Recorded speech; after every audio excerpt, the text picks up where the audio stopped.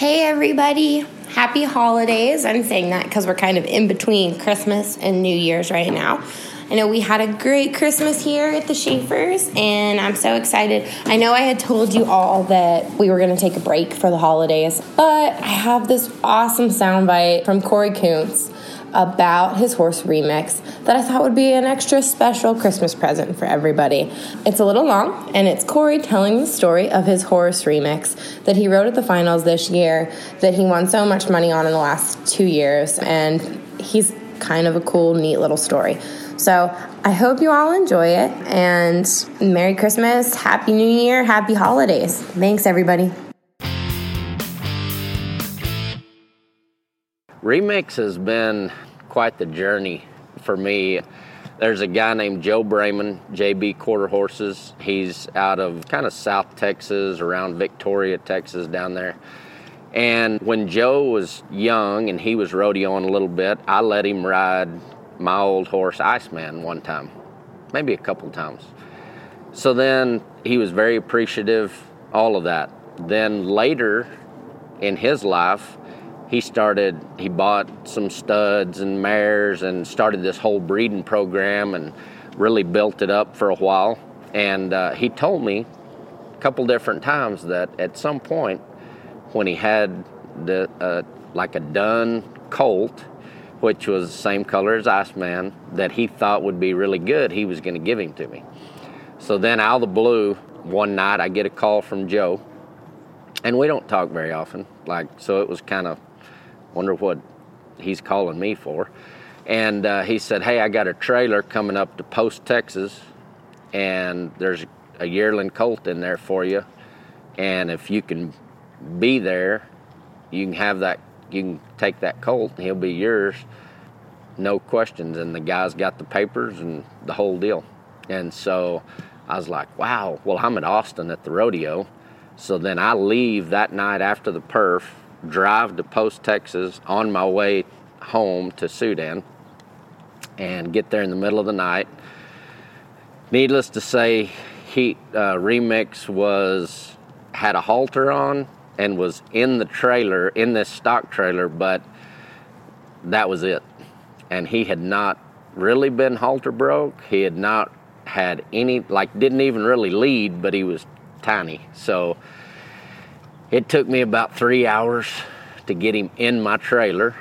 And then once I did that, I got him home. I basically fed him for a couple of years, and then it comes time I'm going to break him. So I'm going to do the whole Ray Hunt thing one day. So I get him out there, no halter, no nothing. He's gentle. And I mess with him, drive him around. He comes to me. We stop.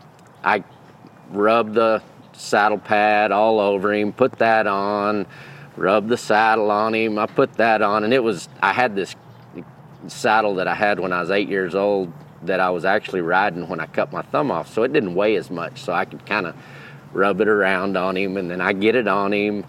I get the cinches around his belly and ease him up, and this sucker hasn't moved. I mean, he just seems like the easiest thing ever. So I spend a couple hours doing this, and he's just standing in the middle of the pen, just perfect. So then comes the time where it's okay, I take my cap off, and I'm, okay, we need to move, let's untrack. And I mean, he took a step, froze, looked around, realized he was saddled, and then come undone, bucking, squalling, bucking around. I had nothing on his head, no nothing. Tries to jump a gate, bends the gate, flips over the other side, runs off, had to get another horse to go rope him and bring him back. I mean, so that's how we started. And then I gave him several more months off because I didn't want to get on him and get bucked off and get hurt. And it's man, I can't take a chance on getting hurt or breaking something, I got to make a living. So what I would do is I would saddle him, he would buck, he would do his thing. Then I would pony him for miles till he couldn't breathe just about, which, not real humane, but I needed an advantage. So then I would get on him, and then he would buck with me, and it was just a pain in the rear, really. But Joe had given him to me, so it was like, I'm gonna conquer you, kind of deal. So then I ended up sending him to a guy that I was gonna have him ride him kind of just in a round pen and ride him for a month or so and just put a little bit of a handle on him, because where I live, there's no fences. It's just, Sudan is just farmland, flat forever, and no fences. So I needed him to be able, if I needed to stop, I need to be able to stop him. So I send him to a guy. He rides him a couple of months. And then the last day when I'm going to pick him up, he was going to put one more ride on him. I guess his dog came in the round pen with him. Remix broke in two, ended up bucking the guy off, broke his collarbone, had to go to the emergency room. Shows up with a big sling around him and hands the horse back, and it's like, hey man, he's got a little bit of a handle on him, but you got your hands full. And he just hands him back. And so I pay the guy, and then, kind of go from there. If I went through all of the things that me and that horse have been through, we would be here for hours and hours, because we've been through a lot. But fast forward another year or so, I sent him to a guy in Canyon, Texas named Jason Thomas. And Jason is good with a horse. He's big. Jason could be a lineman in the NFL. Like, he's a big guy, really good hand with a horse, and ropes good. So I sent him to him, and I said, Jason, I need this horse. Like, he needs a job daily, way more than I can put on him. And so I need you to, a couple months worth, see what I have, just kind of do your thing. That's all I'm going to say. So then Jason ends up telling me the first 10 days in a row. And Jason, like, when Remix would buck with me, I'm pulling on him to get his head up and not allow him to buck me off, because I didn't want to get hurt. Well, Jason, on the other hand, when he gets on him and he starts bucking, which in Remix wasn't that big, but he bucked pretty hard, and Jason would give him his head and just pound him. I mean, just ride the hair off of him. So 10 days in a row, he goes through this with Remix. Well, then once Remix figured out he couldn't buck him off, the next thing that happened was he would buck, he would ride him, Remix would throw his head up, go to shaking side to side, and run off with you. So he said, okay, if we're going to do that. He had several sections of land out there at Canyon, and so every morning he would saddle him up, go through the bucking thing, Remix would go to run off, and they would just run the whole fence around the whole place. So this goes on for a while, a couple months, and it's through the summer, and Jason ends up, I tell you what it was, I went back to the Spicer Grip roping in Hereford. Jason lives at Canyon, so it's right there. Brock Hansen is who I was roping with, and Brock is buddies with Jason, so he went over there and hung out and roped with him. So I said, hey, get on Remix for me and ride him and see like what kind of progress we have, because Jason's real quiet and doesn't want to say anything bad. Like, he wasn't wanting to break my heart. So Brock goes over there, and Brock shoots me straight after riding him one time, and he's like, hey man, piece of crap. I'm talking just not gonna work, need to get rid of him. And so I was like, golly, I mean, surely I can at least make a practice horse out of him. So then I get him home. He sits still for a couple of months, and then the winter rolls back around. It gets cold, and I had a guy call me one day, hey, I need some help doctoring some wheat pasture cattle. Can you help me? And I was needing a little money. He was going to pay me a couple $100 day wages just to come rope these cows and help him. Well, all I had, other than my good horses, was Remix. So I saddle him up a day or two. He tries to buck me off. Well, and I'd kind of gotten a little more accustomed to riding him, so I'd been working on my saddle bronc riding, and I got to where I kind of liked the challenge of kind of give him his head and try to ride him, you know. So I go through that, and then I go help the guy. And what I did to help the guy doctor wheat pasture cattle is I would just tie on with a poly. We would get one sorted off. This guy didn't rope very good at all, but he did the doctoring. So I would just chase them, heel them, duck off, jerk them down. He would doctor them. We'd go do another one. Well, it's 20 degrees and less and snow on the ground when we're doing all this. So I do this for a month or so, and then I was going over to Clovis to an indoor arena and giving lessons, and in the meantime I'm just riding him, using him, start heeling on him over there. And just out of the blue, I mean, you'd come around the corner one time to heel a steer and he would throw his head up and run off. And 3 different times he jumped a fence with me. He would run off, get to the fence, and I'm not talking about like a short fence. I mean like normal arena fence. And just, like the first time about killed me because the saddle horn hit me in the sternum, because I'm thinking he's gonna stop and go one way or the other because he's just running off, and he just loads up, just goes over it.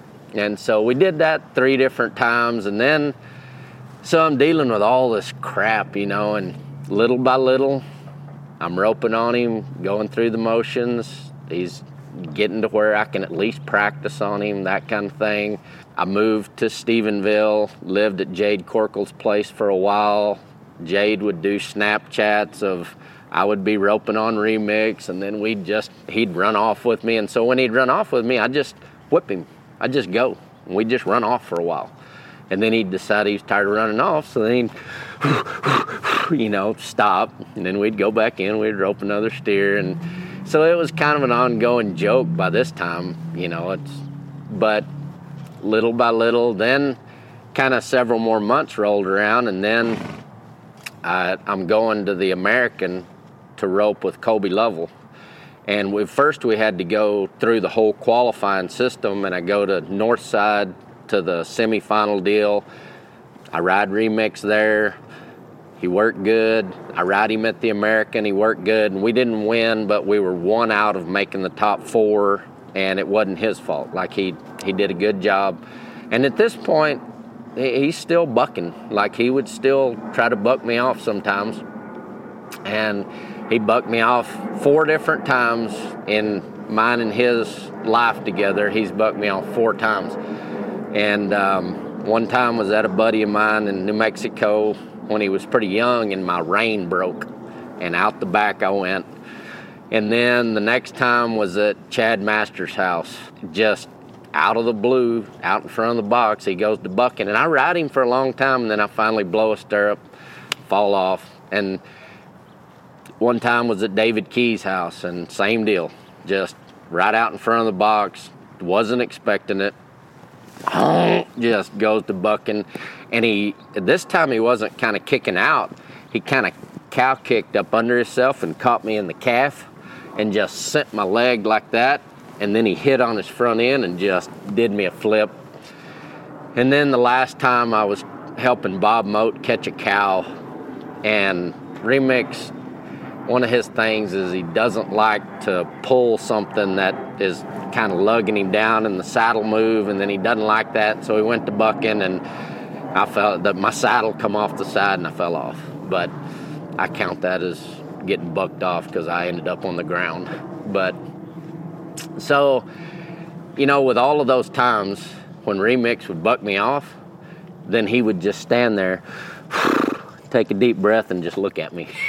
And then I would get up, catch my air, get back on him again, and then go about our business. We've went through a lot, and, you know, continuing to keep...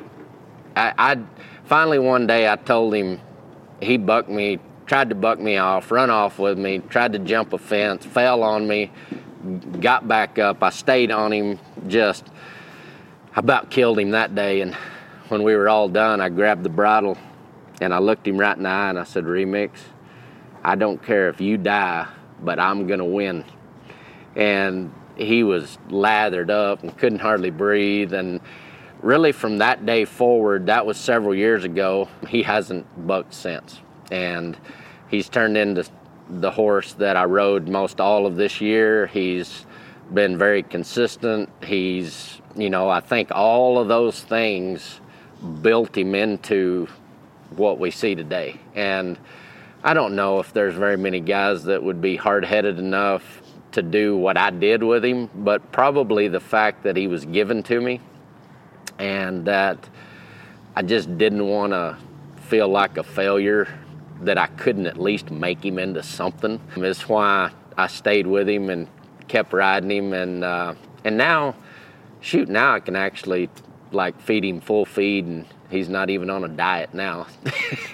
He's full and looks good, and so last night being the first steer that I've ever run on him at the NFR, I roped 2 feet and lost a leg, but it wasn't his fault, and he worked good, and I expect him to continue. He's 10 years old now, and he'll be 11 when the new year rolls around, but it feels like I've spent a lifetime getting him to this point.